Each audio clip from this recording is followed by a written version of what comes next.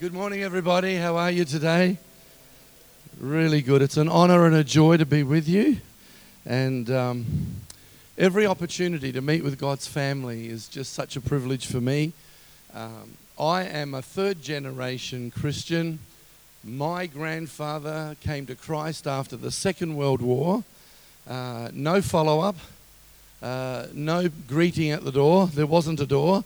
He gave his life to Christ in an old barn where some missionaries had come from America, Italians, to a little town called Ponte, which means bridge, in southern Italy, in a place called Benevento, which is good wind. And so a town of 1,500 people, and 900 people in that town came to Christ. My grandfather was one of the first. He gave his life to Christ on one night. The second night he got filled with the Holy Spirit, didn't know what it was, found himself speaking in a language he'd never heard, praising and worshiping God, and goes home from this barn to another part of the farm that he had, a tobacco farm. And as he's going across the bridge, Ponte, he went to light up a cigarette and it made him feel like vomiting, and he just chucked it away and never smoked again, never swore again, and just things just changed from the inside out. Out of that town of 1,500 people, 12 pastors have gone to all different parts of the world. One of them, a relative of ours, went to South America, and today he's oversighting 22 churches in Uruguay, Montevideo. And my dad pioneered that first church with that man, and at the age of 4, I went to Australia with my parents, where my dad planted a church, an Italian-speaking church in Adelaide, Australia. And so with my grandchildren today, there are 5 generations of Christians and thousands of people impacted around the world by one little town coming to Christ. I tell you that because during the worship, I was worshiping with you, and my mind went back to that little farm, which I visited just a few years ago, a little barn where a revival started, and I'm standing here today because of my granddad's obedience. 5 generations, and now my grandchildren are following God. My 2 sons, pastors, one of them was killed in 2016 by a lightning strike in our city at a youth camp. You may say, well, where was God when that happened? And I want to tell you, when you know God for real, when you know He's more than just a belief system, and you know God to be your absolute Lord and Savior, that happened for me at the age of 11, and it continued to happen. Many relationships with Jesus that cannot be denied. You don't understand everything, but when you don't have clarity, you can trust God's sovereignty. And I want to tell you, I walk with a limp. This morning I woke up at 4 o'clock in the morning, and I turned on the TV to see, or the TV was already on the news, and I was looking for preachers, and so I'm flicking through the channel, and there's a lady in New Zealand who has just moved into a new home that's been built that her husband designed but died before it was finished. And so as they're interviewing her, I'm bawling my eyes out, thinking of all the things my son can't see now that are happening in his children because he's in heaven. I walk with a limp. It's very, very painful. I had no idea that I would pray for over 2,000 people that have lost their children. And so I stand before you today with a sense of responsibility not to give you a nice talk. I stand before you not with a sense of what's a nice little sermon. I'm over sermons. I don't want to just, preach to people. I want to reach people. And I pray that when we leave today, the message tastes better tomorrow. And the day after, and the day after that. I'm Italian, and I love cooking. And boy, do we like making pasta. I wanted to cook while I was here. We never got the opportunity. But I tell you what, when I cook that pasta sauce on Saturday, it smells the whole house out. And on Sunday, when my grandkids come over, it smells even better. And because you reheat it, and it just tastes better. But what a lot of people don't know is Italians always cook more than you need. And so what happens is there's always leftovers. And if there's leftover pasta in the fridge, and you pull out a frying pan on Monday or Tuesday, and you reheat that leftover with a little bit of extra virgin olive oil, you're getting hungry, and you just make it nice and a little bit of butter, and it gets all crispy around the edges, it tastes better. And I felt God say to me, your sermons, Danny, need to taste better on Monday. They need to taste better on Tuesday. It's one thing to give it to you today. I pray you can take this home today. And when you eat it tomorrow and the day after, it'll taste great. And you go, that was the word of the Lord. And so I'm very, very privileged to be with you. And I got up early this morning and I started to pray and ask God to give me stuff that I can share with you. I am married to Sharon, my wife, 44 years this year.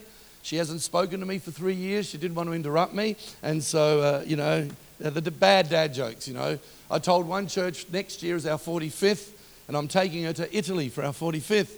A whole church clapped. I said, for our 50th, I'm going to go and get her back. And so they didn't think that was funny. But she's a great lady. She's praying for us while we're here. She's not a stage person. She loves children. She's given her life for children.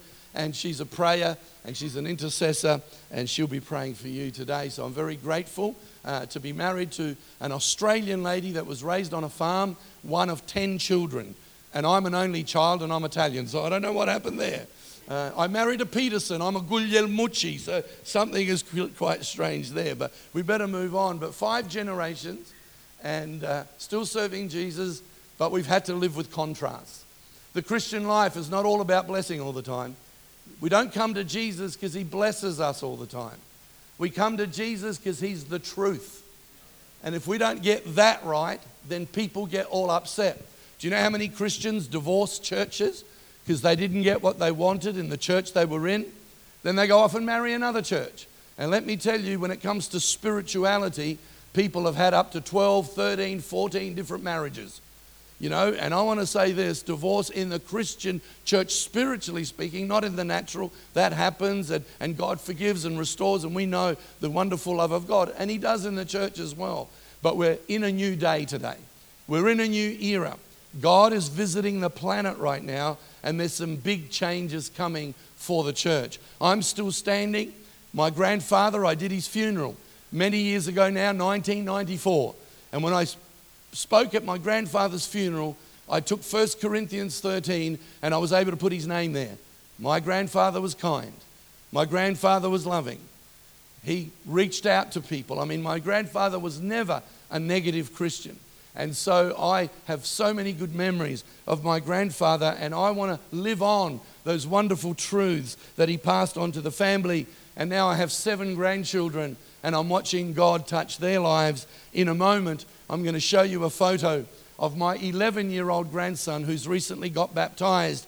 I thought he was too young at 11, but when I read to you his revelation that he had of Jesus, you'll understand with me why he needed to be baptized. I was 11 when I had my first encounter with Jesus. My grandson's father died 2 years ago. That little boy could be all upset with God. His older brother, 16, could be also upset with God. But because he's had his own revelation of Jesus, it's amazing what he says to me. I was at the house babysitting just a few weeks ago, and he said to me, Nonno, because that's the Italian name for granddad. He says, Nonno, will you pray over me the prayer my dad used to pray over me before he put me to sleep? It was written in my son's handwriting in a picture frame next to his bed. Every one of his children, 4 of them, and I have 3 to another son, grandchildren, but 4 of his kids with the prayer of the dad, their dad that used to pray over them every night when they put them to bed. I'm halfway through the prayer and I burst into tears. I couldn't finish. This is my grandson that I'm praying for, the prayer of his dad who's in heaven now. He sits up in bed and he starts rubbing my back.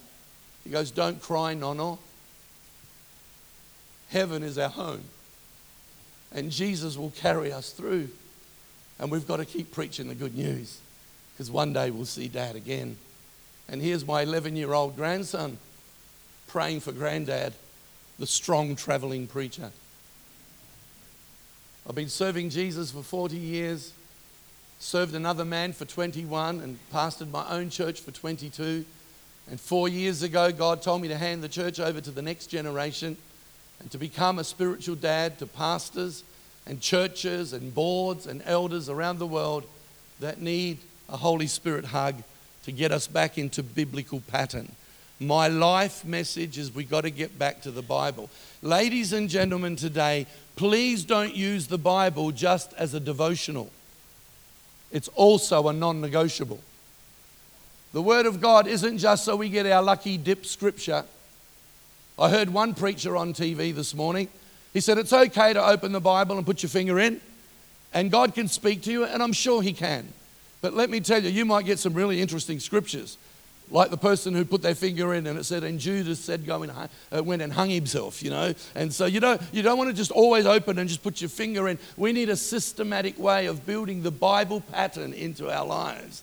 And the Bible has gone missing in Pentecostal churches all over the world because people do not know doctrine and scripture. They just go to church to be massaged. And we can't, it's good to be massaged, it's good to feel good, but God is restoring some truths. Some of the things that God is doing with me is giving me prophetic pictures for the body of Christ. I've only picked a couple of them before I go into my main thought today to give to you, because this is happening all over Australia, all over the world. I fly every week. I fly when I can, exit row, so I've got more leg room. But if you're in exit row, the steward would say this to you. If you hear the words evacuate, evacuate, are you prepared to open the doors and help us get people out onto the wings, as if that's ever going to happen? And every week I could do it off by heart. I was flying to Brisbane not that long ago, and I felt the Holy Spirit say, do you know a lot of Christians are evacuating their faith? Evacuating church because there's a bit of turbulence. But you see, you're only meant to evacuate when the captain says. But there's a lot of Christians that listen to people around them. And so there's a little bit of turbulence, something's going on, and people want to evacuate. They want to evacuate, and people get out, they go to different places because they don't want to be part of this turbulence. But the plane ain't going to crash. The plane will get to its destination. If the captain doesn't say evacuate, you don't listen to a passenger who says evacuate. And the Holy Spirit said to me, the church needs to go from evacuate to evaluate. I want you to hear that today. That's why I'm here this week, so we can evaluate and see what can we do better. What can we honor God with more? How can we obey the scriptures? And I believe all over the world there is a right, in the Western church there's an evaluation going on, because Jesus wants his church back and he wants to build it his way. And when he builds it his way, it's not full of division. When Jesus builds his church, it's full of provision and there's full of godly submission, and we get hold of his vision. I've never said that before. I'm going to turn that into a rap song. That'll be really good. Okay, so the number one thing that God is doing right now around the Western world is getting us to evaluate where the church is at. I'll read scripture in a moment, and I think this is going to encourage you. Also, Christianity is being clarified. There is a reformation of the church taking place right now. I shared to the pastors that were in this room last time I was here how a New York reporter for the New York Times went out and did research on whether the church is dying. And as he researched thousands of people across America from the New York Times, he discovered something. He said there are three types of Christians. This is an atheist reporter. He said there are Christians who just go to church once in a blue moon, just because they were born into a Christian family. There are Christians who go to special occasions, Christmas and Easter, and they call themselves Christians, but what they do at church doesn't change their worldview. And then he says, then I found another group of Christians that I call conversion Christians. And they are the people that what they believe is their worldview. He said that group is growing faster than I ever dreamt, and mainly amongst the Hispanic people in California. And this is what the atheist reporter said. I want you to hear it. He said, I thought Christianity was over. He said, I thought Christianity had no relevance anymore, and I discovered that Christianity is not dying, it's just being clarified. Did you hear that? It's just being clarified. And I believe that God is clarifying the church. He's clarifying what it means to be a follower of Jesus. We don't just receive Jesus. We're called to follow Jesus. We're called to be disciples of Jesus. And that is all coming back to the church. We're getting back to the things that really matter. And you'll see why in just a moment. You see, too many people only park at the ark. The ark that Noah built is a type of the church. It's a type of Jesus. There's many types around the ark. And the ark was a place of deliverance. The ark was a place of preservation and protection. But it took people to a destination. People didn't live in the ark forever. The ark released them to go and be all that they needed to be fruitful, to have dominion, and to multiply. And that's what the purpose of the church is. The church is not a place we go to, it's a people we are. We are the church. We don't just go to church. And therefore, if we park at the ark and only argue over issues of the ark, and this is happening all over the world, it's keeping me in a job. As I'm going into churches where there are all kinds of issues because the focus is only on the ark. And we're not meant to park at the ark or place our blessed assurance in a pew in the ark and not be sent from the ark to be all that God has called us to be, to transform our communities. Elephants produce about 36 kilos of poo-poo every day. Can you imagine that in the ark? Can you imagine elephants and giraffes and all kinds of animals? I wouldn't want to park at the ark and just make it about the ark. But thank God that with all the mess that's in church life all around the world, we're meant to fix it. Ladies and gentlemen, the stink inside the ark was still better than the storm outside. I would rather be in a broken church than be in the world. I would rather be in a church that's still sorting things out than be out there outside the protection of God. The ark is the answer to the world. We need to bless the ark, not bash the ark. We need to build the ark, and we need to live beyond the ark. And I believe God is calling the church to be the church, because I'm going to read a scripture in just a moment where we've not arrived there yet, but we will.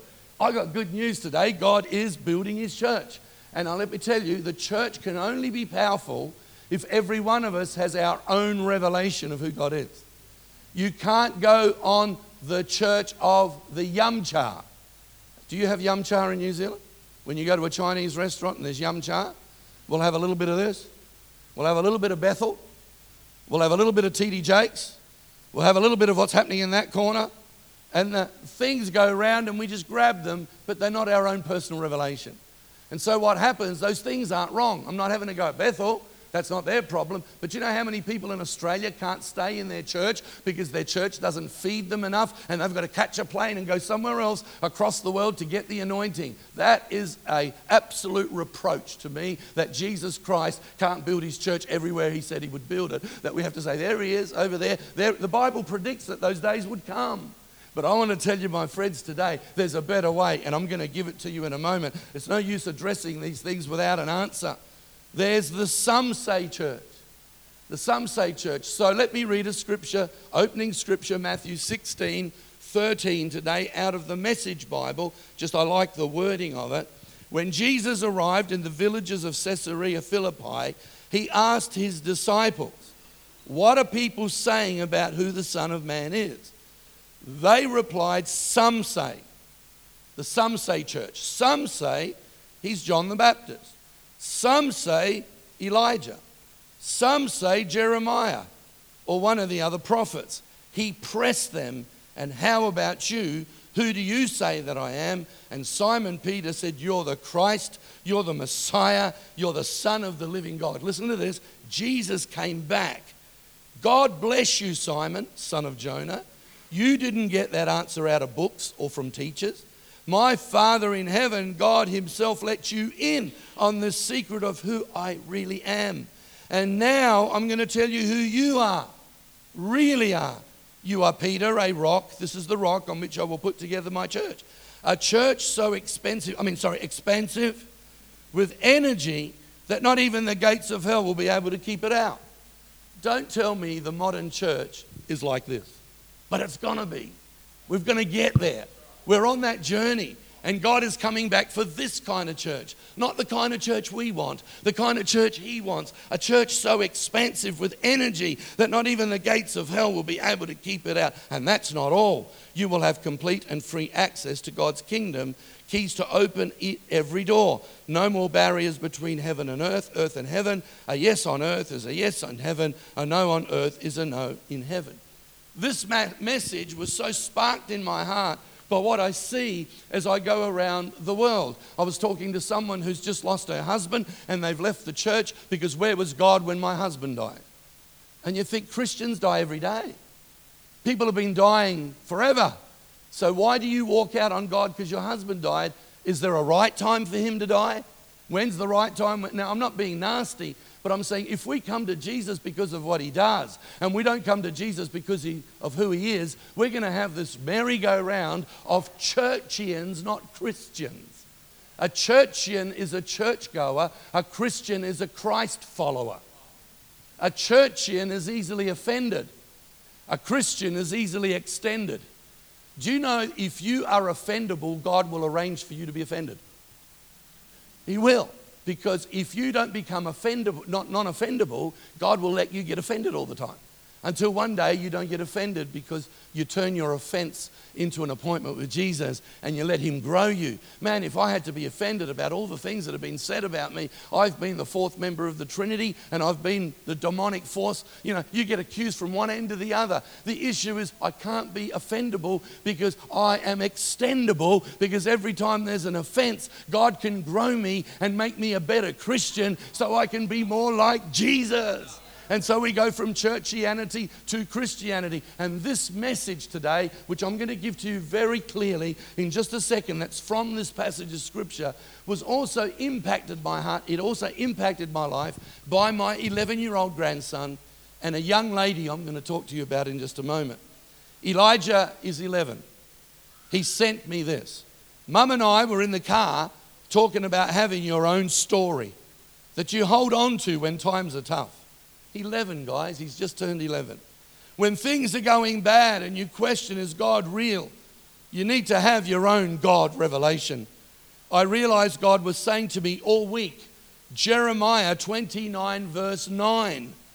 I didn't know it was God speaking because everyone says Jeremiah 29:11. So I asked Mum to read her Bible on her phone and then I read it. God, you've given me the scripture that says they are prophesying lies to you in my name. I have not sent them, declares the Lord. I'm reading this and I go, where's this going? When I was at Keithcott Primary School, the kids used to say to me that the church was playing with my mind and that God never existed and He couldn't be real. They also said that I was being delusional. God's given me this scripture so I don't have to doubt anymore. I know that He's real, and I only need to listen to His voice. He was actually 10 when he got that. He's only just turned 11. And God puts Jeremiah 29:9 in his head. He doesn't even know what it says. And it heals him from bullying at school after his father dies. And I was in Brisbane and he says, Nonna, will you fly home and baptize me? Because I want to give my life to Jesus. And I realized I was 11 when I first gave my life to Jesus Christ for real. And I'm still here today at 62. But I want to show you the picture of baptizing him. There's little Elijah. Now you've got to imagine, I'm baptizing Elijah. He's 11. His older brother, is Ezekiel, is 16 last week, who was baptized by his dad a few months before he died, before his dad died. Now he's helping me baptize his younger brother. And at the end of this event, the older one came to me and he said, No, I want to finish the work my daddy started. My son was a youth pastor. He was at a youth camp the day he got killed. And he was killed instantly by a lightning strike while the kids watched it happen. His older son saw it happen. And I want to tell you, he could have said, where's God? You know where you could shove God. You know what to do with that. But at 16, he says, I want to finish the work my dad started. And I want to be a youth pastor just like my dad. I want to tell you, friends, the gospel can take you through any serious situation in your life if it's personal and if it's become real to you and not the church of some say. And not the church of Yumcha, but the church of what I say. And so we go back to this passage of Scripture, and I'm going to give you 5 revelations very quickly that Jesus gave Peter, that I have lived these revelations for 50 years now, or more, nearly 51 years, and I didn't know them in this order, but they've been in my life. Now I can give it this description, but I was reading the passage of Scripture after what happened with my grandson. I came back to this passage of Scripture, and I'm going to give you 5 things or revelations that Jesus gives Peter in this one conversation that every Christian has to embrace. And if you don't, you'll never be happy with the church. You won't be happy with your pastor. You won't be happy with people in the church. You will for a while, but you won't do the distance. Ladies and gentlemen, I am one decision away from becoming a total idiot. One decision. And I don't want to start well, have a good in-between, and finish hitting the wall because of disappointment. I've got every reason to be disappointed with losing a son in the middle of his ministry, another son who broke severely, a daughter now who struggles with all that. I can say, God, enough. I've had enough. I'm out of here. Where can I go? Join Buddha? Become a Hare Krishna? I might look like I am. Become a Muslim? Either Jesus is the truth or he isn't. And if he's the truth, you watch these 5 steps. They will bless you today. And I pray that you will encounter God in a fresh way. You see, 2 questions Jesus asked the disciples. Who do some say I am? You know, when Jesus asked that question, they were surrounded with idols or models or statues of all the other gods that were around in those days. There was a cave, and in that cave there was a place of worship for other gods. So when Jesus says to the disciples, who do people say that I am? They were surrounded by all the other possible I ams that weren't I ams. And so he says, who do people say I am? What do some people say? And then the second question, who do you say? I love motor cars. I'm into motorsport. Absolutely love motorsport. And I've always bought and sold cars before I was in ministry to make a little bit of extra money. I would get a car, I'd put mag wheels on it, I'd get it all cut and polished, and then I would sell it and make a few dollars. And I used to do that in my early years when we first got married. I was married at 18, so had a few years of not enough income coming in, had 2 or 3 jobs going at once. I always, as an Italian, loved to get a bargain. And I always wanted to show off that I got the best deal. And one day, a friend of mine called Stuart rings me and he goes, Danny, I know you're looking for a new car. There's a little old man. He's about 85 and he's not going to drive anymore. And he's got this beautiful VB Calais Commodore. Some of you don't even know what that is. It's not a beer. It was the model of a Commodore. And he said, it's immaculate. And he can't drive anymore and he only wants $7,000. I said, Stuart, get it for me. He goes, do you want to have a look at it? I said, no, have you seen it? He goes, if you don't buy it, I will, Danny. I said, get it for me. And so I bought the car. One day, shortly after I bought it, I was running late to pick someone up from the airport, so I took it through the car wash. I don't normally take a car through the car wash, I do it myself. As I took the car through the car wash, it filled up with water. Something wasn't right. I used to think it pulled to the left a little bit. So I took the car to the authorities the next day and said, can you check this car out? And he goes, this car is never going back on the road again. I said, why? He said, it's 2 cars that have been chopped in half and joined to become 1 car and then resprayed to look like a new car. The little old man was a front for his son's crooked crash repair business. And so the son used to use the dad to hock off the cars. And I got sucked in. I told everybody it was God's provision. I had to repent. And realized I went on what some say. I didn't check it out for myself.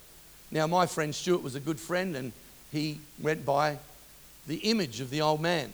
You know, sometimes we can make decisions on the image of something or on what some say. Now, in church life, we need a good some say. We need people to say things to people about God and bring them to church and they can find God. So it's good to have the good some say. But you know, when something goes wrong in your life, some say won't help you. When my son died, Christians all told me some of the biggest garbage I've ever heard in my life. Oh, God loved your son so much he created the lightning strike to take him home. Really? I don't think that's the God I know. And so people would tell me things. Oh, Pastor Danny, my son came back to Christ at your son's funeral. So God allowed your son to die so mine could live. How does that make me feel as a father? You really think that God would do that? He did kill his own son. His name was Jesus on a cross so we could all live. And all of a sudden I realized how many Christians don't know their Bibles, they don't know theology, and then get caught up in church stuff. So then Jesus turns around and says to the disciples, who do you say that I am? And only Peter comes back with revelation. The others stayed in reason.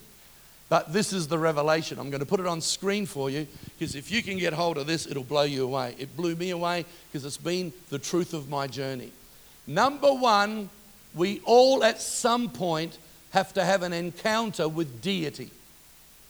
You are the Christ, the Messiah, the Son of the living God.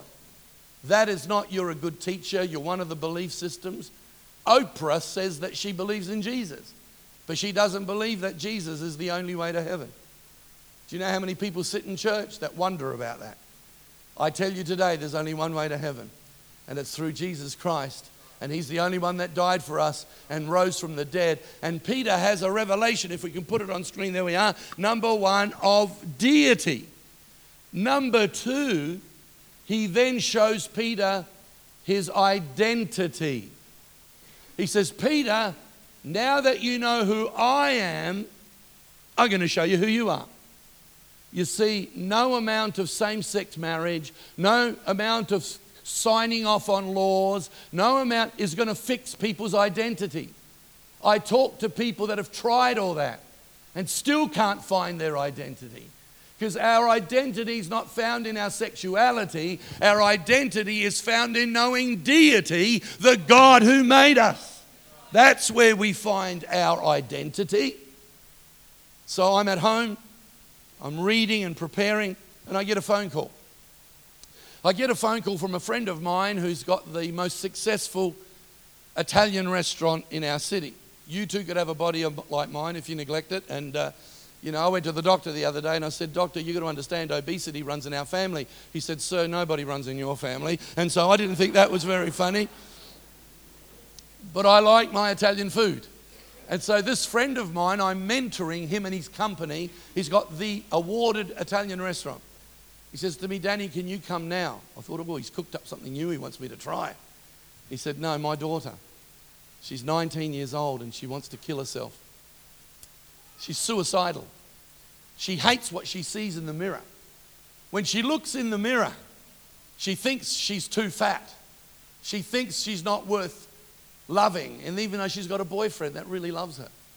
Danny, we're scared something serious is going to happen. Will you come? I go down, I said, I'll be there in half an hour. It was 11:30. I thought if I get there in half an hour and finish by 12:30, they'll give me lunch. So, I'm being funny. So I go down to this restaurant. We go into a little corner.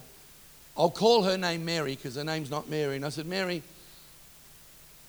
do you really hate yourself? She goes, yeah, I'm ugly. I hate getting out of bed in the morning. I don't like what I see. I said, look at you. You're beautiful. You got lovely hair. You got a beautiful face. Even outwardly, you are fine. I don't think like that. I said, were you bullied at school? She goes, yes. Have you been bullied on social media? Yes. There's not too many that haven't these days.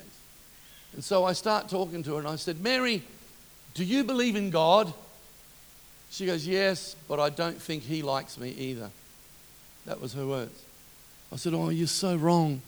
See, your identity doesn't come from what you think. Before you were born, God knew you were going to be here. And I started to speak into her life about her God identity, and the tears just started running. She goes, are you telling me the truth? I said, I would never abuse you by lying to you.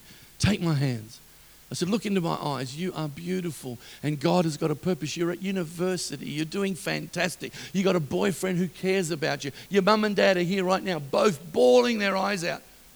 Going, they love you. She goes, oh, they're the best. She goes, Mum and Dad are the best. And she leans on her mum's shoulder and they're crying. I said, well, don't be lied to anymore. You know, the world says Christianity brainwashes you. Yes, it does. We all need our brains washed. The only thing is we choose who washes our brains. The world doesn't choose who washes their brains. They get totally sucked in by the spirit of the age. I said, Natalie, oops, I just gave away her name. Mary. She actually knows I'm telling the story. I said, would you let me organise someone to love on you and spend time with you from the church I used to pastor down the road? She goes, yes, please. I've been gone for months. I've been in Africa for a month, and I got to preach at our home church as soon as I got home. Natalie's on the front row with her boyfriend who's now come to Christ, with her brother who's come to Christ. Mum and Dad are now coming to church. And she comes up and gives me the biggest hug. She starts bawling. She goes, you changed my life. The day before I came here on Wednesday. Tuesday, I'm having lunch with a pastor in that restaurant. I don't go there every day, but I was there. And the mother comes up to me and bursts into tears. She goes, all my daughter talks about is Jesus. She's bawling. She goes, how can she change from such darkness to such light? You see, she found her identity because she had a revelation of deity. Our identity is found in deity, not church programs and not who speaks nicely to you or not. If the church never did another thing for me, I'm never walking away from Jesus or church, because I don't go to church for what I get. I go to church to give him honor and to give him worship and to give him the amen. Come on, give the Lord a hand of praise. I'm nearly done. So number 3, you go from deity to identity and then gives him his destiny. You know something? I have never chased the will of God. I believe the will of God chases me. I just got to love deity every day. And if I'm in love with deity, and I know my identity is not found on the size of my church, I've left a church of 7,000 people, and I spend most Sundays in churches of 200. Why would I do that? Simply because that's what God asked me to do. It's not about the size of my church, it's about the size of my heart and the obedience that comes from it. And I want to tell you, I've got a vision that some of the greatest revivals are going to come from country churches. Some of the greatest revivals are going to come from regions nobody ever heard about. That's just like Jesus. That's where he came from. Nazareth, can anything come out of there? Pukekohe is a lot prettier than Nazareth. But watch out. Watch out for what's going to come out of places like this. Because our destiny is not based on who we hang around with, who's who in the zoo of the green room and what conference we go to. The destiny of God for my life came looking for me as a young boy. I've never had to chase God. God's chased me for my destiny. But let me tell you, I have to find my identity in knowing deity. And that way, insecurity goes out the door. I was the speaker nobody wanted when Youth Alive was happening many years ago, because I was the afternoon speaker where everybody fell asleep. So it didn't matter who spoke. But the night rallies were Pat Mesiti and guys that were evangelists, and they had healing anointings. I got prayed for at the age of 19, and I would have a binding together anointing. I thought, is that all? Guy from America goes, you're going to bind together. He's going to be an evangelist. He's going to travel the world. He's going to have and I'm just going to bind together. I have my Wheaties every morning. I didn't know what binding together was. And here I am, 62 years of age, binding together, going all over the world. Why? Because deity has marked my identity. Therefore, I can trust him with my destiny, because then he gives me authority. He says to Peter, Peter, you know what? Now that you know who I am, I'll show you who you are. Now I'm going to show you what you're going to do. You're going to build my church. It's going to be so expansive that the gates of hell won't be able to stop you. Wow. When we talk about the gates of hell will not come against us, we think that Satan's chasing us. I've never seen anyone go to war with gates. Have you ever seen someone run down the street with a couple of gates? Going to kill somebody? Maybe you have. You know, someone drunk might do that. But gates are not offensive weapons. They are defensive weapons. The army is the church, not the devil. And the army does the advancing, and the devil can't stop the church being built. Thank God for that kind of church. I grew up in a deacon-possessed church. I was in board meetings in my dad's church where they had physical punch-ups. I was 14 when the police came to stop a brawl in our church. You would wonder why I'm even standing here. I should have gone into business. But I am into God's business, because even the worst of church experience is better. The stink inside the ark, better than the storm outside, is better than what the world's got to offer. And then he says, not only will I give you authority and the gates of hell will not be able to stop you, you're going to have last of all victory. Because whatever you bind on earth will be bound in heaven.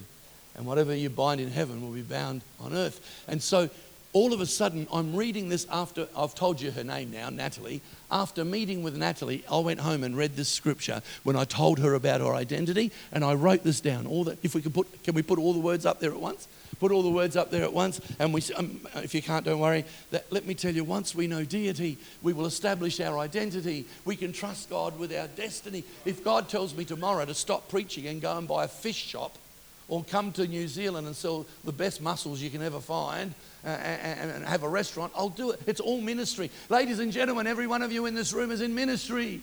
Ministry is not a platform. You have a platform when you go home and reheat this pasta and put it into practice, because you will know deity. Deity will establish your identity. Your identity will release your destiny. And because of your destiny, you will have authority. Because when you are the authentic you carry authority. Do you know you can have a position and carry no authority? And when you speak, the words hit the ground? You've got to have the authority to the destiny that God calls you to, because it's authentic you. And then there's a victory that says, hey, whatever you fix on earth properly will be fixed, because you're doing it through your destiny and because you know deity. I keep saying it to you this morning. So you have your identity so that you can have authority and live in victory. Now I'm going to close with this because time's gone. I went to preach for a friend of mine just recently, very quickly. I'll be as fast as I can. I went to preach for a friend of mine in the country region of Murray Bridge in South Australia. Indigenous Aboriginal people are coming in and getting saved off the streets. A church of 400 adults, 200 youth. A friend of, he's in the CRC church in Adelaide. His name is Josh O'Callaghan and Belinda. I'm preaching in their church, and in the midst of worship, I saw a picture of me driving up to the church. I'm already in church, the car's parked, but I'm seeing a picture. And as I pulled up at the church, I saw a big H at the front of the building. And God said to me, you know, the church needs to be a hospital. It needs to be a hospital for the broken inside the church and the broken outside. Ladies and gentlemen, it's not the good people at church and the bad ones outside. I've got non-Christians that are much nicer than Christians. Friends of mine, I really do. And let me tell you, Christians can get so grumpy about silly stuff and get all religious, and they get convictions that are not biblical conviction. Whoa, think about that one. And so there's broken in the church and there's broken outside the church. And God's looking for an honest church, an open but broken church that says, search me, O God, like David, who stuffed up so bad, committed adultery, did a whole lot. He goes, but search me, O God. If there's anything in my mind, anything in my manner, anything in my motives that's not of you, create in me a clean heart. Search me. He was called a man after God's heart, not because of his perfection, but because of his affection. He stayed affectionate towards God so God could take him on a journey of wholeness. And that's the kind of church we need. And then I saw another picture of a community, all these new houses going up in this big community area. And I thought, what's that? And he said, the church needs, I saw housing blocks going up, all new homes. And God says, the church needs to be a community. It has to be a hospital. It has to be a community. But I wasn't ready for the last picture. In my mind, I saw the picture of me parking my car and getting out and seeing an army barracks. And God says, a lot of people join churches because they're cared for and because they are connected, but they don't want to embrace the cause of Jesus Christ. You see, if you love Jesus, you embrace his cause. We are not just care and connection without a cause, because if one day you don't feel cared for anymore, if one day you don't feel connected, like, I don't feel connected in this church, well, you'll go to another church and be cared for and connected until you don't feel that there anymore. Then you'll divorce that church and find another one because you've never gone to stage 3 and embraced the cause of Christ. And so we are a hospital that cares. We are a community that connects. But we are an army with a cause that wants to see the lost saved and people come to Jesus Christ. You know why? Because your story becomes my story. My story, will the musicians please come, become your story. That becomes our corporate story, and that becomes his story. Make 2018 a year of you having your own story of deity leading you and doing miracles. Now, I know this is my third closure. Can I take 2 more minutes? Listen to me carefully. Jesus says these things to Peter. What did Peter do? He went on and stuffed up. He went on and denied Christ. Do you know, he even told Jesus not to go to the cross. What a great pastoral heart. Hey, Jesus, don't go to the cross. This is going to kill you. Yeah, it is going to kill me. Don't go to the cross. You don't need to do this. And Jesus says, get thee behind me, Satan, because you're thinking from a human point of view. The greatest work of the devil in the church is when we think from a human point of view. We need to go back to those 5 points of revelation. And so what happens is Peter goes and does all this stuff, and then he gets to the end of his life. He's about to die. He's probably 99 years old. I don't know. Maybe 100. Maybe 90. I don't know. And in 1 Peter chapter 5, I used to think this was an instruction for leaders. It was his testimony. He says this: care for the flock, feed the flock, don't lord it over them, shepherd the flock. Maybe Peter was telling us his story, because one day he denied Christ, goes back to fishing. Disappointment brings him back to the shore when he sees Jesus again. Haven't got time to tell you the full story. And Jesus goes, Peter, do you love me? Hey, Pete, do you love me? Feed my sheep. Get back to what I called you to do.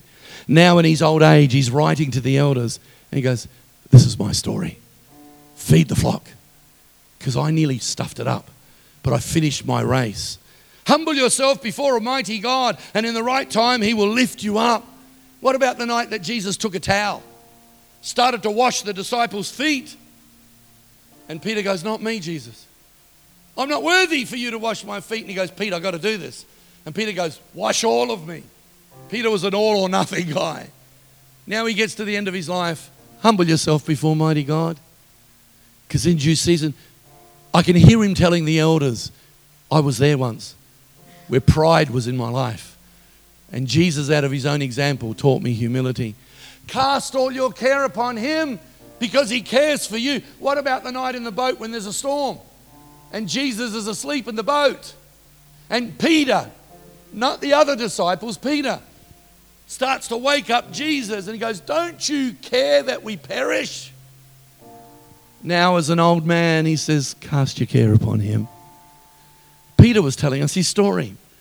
Every one of you in this room has a story. And we can't do God because of what some say. We can't do God because of Yumcha. We heard a little bit of T.D. Jakes, a little bit of, whatever, Hillsong, and a little bit of that song, and Daddy's song, and somebody else's song. No, that's all good to be an and, but it should never be an or. It's an and to our lives. We learn from everyone. But what do you say? Because when my son died, 2 of the biggest churches in Australia, pastor said to me, if that happened to me, I could never preach again. Can you imagine saying that to me? I could never preach again. Well, I'm still preaching, not because I'm great, but because I know deity for myself. He has given me my identity for life, not just in the good times. He has stamped my destiny. Given me godly authority, not authoritarianism. And I live in victory. Father, today, I want that for this house. I believe with all my heart that there's a new beginning, there's a new stage, there's a new door, there's a new opening, there's a new era. Thank you for all the good seeds that have been planted in this house over many years, those that have gone before the people that are here now. Thank you for all the bad things that have happened in this house, if we can learn from them. Father, can we make every situation not become a place of repeating what's wrong, but repairing it so we then can go on and reproduce, be fruitful, multiply, and have dominion, because we're not parking at the old ark, but we're letting you build a new wineskin. We take the good and the bad and we learn from it all, and we move forward and find deity for the house, identity for the house, destiny for the house, authority on this house, and victory for this house, I pray in Jesus' name. While every head's bowed and every eye closed today, you might be here and you go, Danny, I'm a churchian. Or I don't even go to church. I don't even know if I believe in God. But you're totally disconnected from Him. I could not go another day with my grief without knowing God is speaking to me. I was sitting yesterday talking to your pastor about a psychologist friend of mine, Dr. Ray Andrews, who had a nervous breakdown at the age of 36, and now he's about 70, and he's one of the world's top psychologists, but he operates in the gifts of the Spirit, word of knowledge. I said, you got to get him. You got to get him to come and talk to your people, because the healing that will come is unbelievable. We're sitting having breakfast, and I got a text from him. Haven't heard from him for 4 months, 3 or 4 months. And while we're having breakfast, he texts me, praying for you right now and the church that you're at, wherever you are in the world. Was woken up this morning, burdened to pray for you. May God use you today to encourage and bless. He was praying for me. He's in the Blue Mountains preaching this morning in Australia. That's how much God loves this house. That I'm not here to preach today, I'm here to reach. And while every head's bowed and you go, Danny, I'm disconnected from the voice of God. I'm disconnected from knowing God. I don't know my identity. I look at myself and I think I've got nothing to offer. Will you pray that God will reveal Himself to me in a way that I find deity afresh, starting this week in the Bible as you read, and finding your identity again, and getting your destiny back together, letting God do it, not you. And you go, I've been disconnected. I've been just going through the motions. I'm not going to embarrass you. Time is gone, but I'm going to pray a quick but very meaningful prayer. If that's you and you're totally disconnected from God this morning and say, Pastor Danny, pray that what you've just preached will become my experience, I'd love you to slip up your hand and put it down again, and I want to pray for you today. Is there someone in the house today that says, yeah, thank you, God bless you, thank you, God bless you, thank you, God bless you, thank you, God bless you, thank you, God bless you, thank you, God bless you, thank you, God bless you, thank you, God bless you. You guys are so kind to be responsive. I'm so grateful to God that you're receiving the word today. I really am, because we do really love you. And I mean that from all my heart. I feel a real passion for this house. I really do. For all of you. If you've made mistakes, that's okay. I make them all the time. Father, today I pray for these dear people that have raised their hand, whether this is the first time to connect with you or the 1000th time. I pray today that what I've preached will become a reality. Father, let people take these words home today and pray over them. Say, God, please establish my identity. Oh, God, please, I want to know you as my Father, as deity. I need my destiny to be revealed, because I don't know what you want me to do. But, God, I'm willing to say yes. Father, I need your authority in my life. I want to walk in victory. Father, I pray those 5 words over the next 12 months of this church. I pray that this church in the next 12 months will have an incredible connection with deity. May the prayer meetings be different than any they've had before. But may this season of prayer and fasting be amazing, because deity's coming back to the house with clarity, with absolute clarity. May the identity of this church become clear. May the destiny of this church become clear. May the authority of this church become clear. And may victory be the outcome. I pray in Jesus' name. Amen.